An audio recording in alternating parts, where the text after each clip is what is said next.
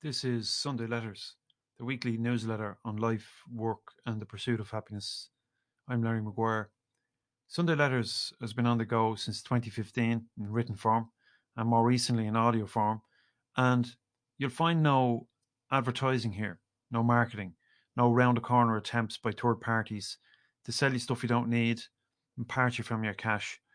Instead, this show is about content of a deeper nature, stuff that keeps me up at night, stuff that I spend hours and days researching, writing, editing, recording, and all because I think it's worth sharing. I think it's worth your consideration. And if you enjoy the stuff that I do, if you like what I write and enjoy what I record, please consider becoming a paid subscriber. It costs a fiver a month or 50 a year, and you'll help me create more time to make stuff like this. Get over to sundayletters.larrygmaguire.com to show your support for the show. So, here's this week's edition. Good day to you.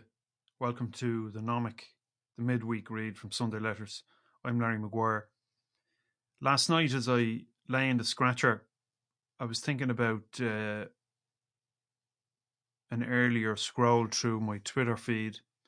And as usual, Twitter was up in arms over something to do with discrimination, racial abuse. And it struck me how simple the conversation was and how simple the conversation tends to be on these matters. It was very much about the colour of one's skin. It was a black-white discussion. And that's an incendiary device for people because we seem to know exactly what racism means, discrimination, prejudice, but maybe we don't. And what I find from watching how all of this plays out, and I generally don't get into this conversation because many of us hold ill-conceived definitions and views about what racism actually looks like. Well, I think we know what it looks like, and we certainly know what it feels like. Discrimination is not a nice thing to experience. I experienced it myself when I was a kid in the UK. I was in the Scouts at the time. Maybe I was about 10 or 11. And we went over to an international event, scouting event in Oxford, was it? I'm not certain where that was. But at the time, the IRA were very active in the UK and there was bombings all over the place. And the troubles in the north of Ireland were at their worst.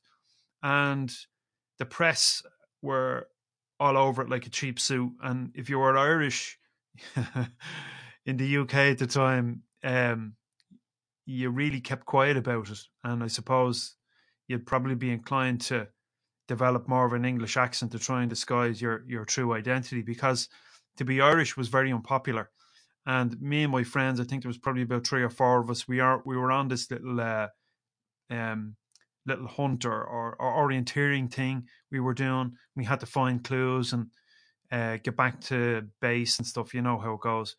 And we were confronted by an English scout leader who lashed us out of it, like a tirade of verbal abuse, basically because of where we were from. I think we were the only Irish scout troop at the event, and we had our flag flying in the field where we were based.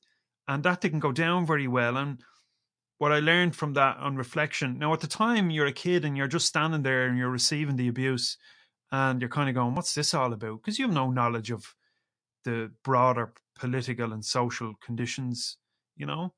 So anyway, that was an experience, and you kind of don't know what to think when you're a kid and receive that. Now, that was mild. I mean, people in the UK, Irish people living in the UK at the time, were on the receiving end of much worse than that. But the point I'm trying to make is that racism, which is basically a prejudice and discrimination towards a particular ethnic group or race of people, is it morphs and it moves and it changes its mask, and it comes in different ways. Sometimes it's subtle, sometimes it's pronounced, sometimes it's violent. And what it basically boils down to is our fear of our way of life, our social group, our ethnic group being threatened, our idea that we are threatened and our way of life is being threatened by somebody else. And more often than not, from observing it, it seems to me that it's just bred into us through our parents and through social conditioning and all this kind of stuff. And it's so complex, probably impossible to untangle, which is why I'm so amazed at how the narrative goes. It's so definitive, especially coming from the United States, that it's a black-white thing, or that you've got this range of skin color and it goes from brown to black, and then there's white over here. And it seems to me crazy, because groups of people will always find a reason to discriminate. I mean, we are discriminatory in the sense of how we're built. We discriminate between things in our normal everyday life. But what makes us insane is that we use those aspects of difference to decide that this group or that group or the other group should be eliminated or removed or excluded. Your religion, your sex, your gender, your skin color, your belief system, all of these things are used, and we use them against one another. And I do happen to believe there's a particular group in society that are happy for this to carry on. We tear each other apart. We kill each other. We riot against each other. We make life difficult for one another. And meanwhile, the real problem in our society is not dealt with. Is that it's very hard to identify. But essentially, we're destroying ourselves. I feel we're destroying ourselves. We're destroying ourselves by our consumerist way of living. The solution to our problems is to go out and buy stuff. That our pursuit of happiness, which is essentially what Sunday Letters is all about, our pursuit of this state of being is bringing us to such outrageous and destructive behavior, not only between one another, but towards the planet. I was watching on Netflix last night, the Seaspiracy, is that what it's called? Now, it's a little bit over-dramatized, and I didn't really like that aspect of the documentary, but I think it highlights a section of the problem. Human beings are at odds with each other and at odds with the planet, and we won't be happy until we kill each other off. I believe we're well into that process. We're sending ourselves over the edge of a cliff.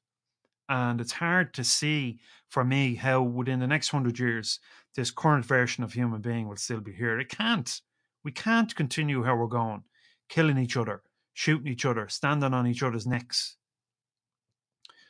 subjecting each other to this obscene abuse. I just don't know. I don't have a solution other than that we just wipe ourselves out and only a few are left that maybe can start again. But anyway, today I'm writing on the Nomic a little bit about this whole thing, this propensity towards destructiveness as it plays out in racism, and I talk about it a small bit. It's the first time I've really addressed it in Sunday Letters, in the stuff that I write, and see what you think.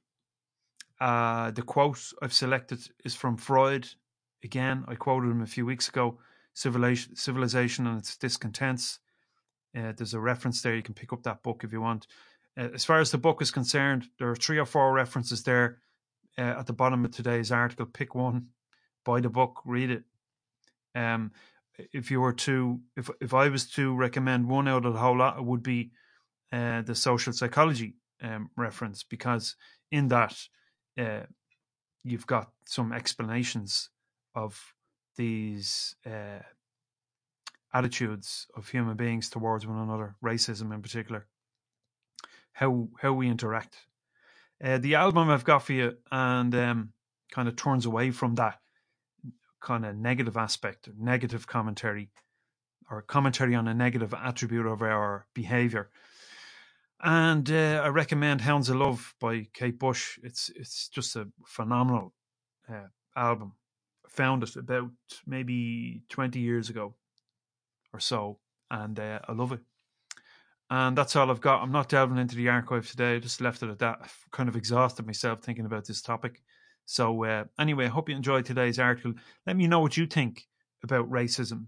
Tell me what it looks and feels like to you, and how can we maybe resolve it. I don't believe we can. Like I said, I think we're burning ourselves out. That's all I've got for you. Short and sweet. Okay. Enjoy the rest of your week, and I'll see you on Sunday. Take care.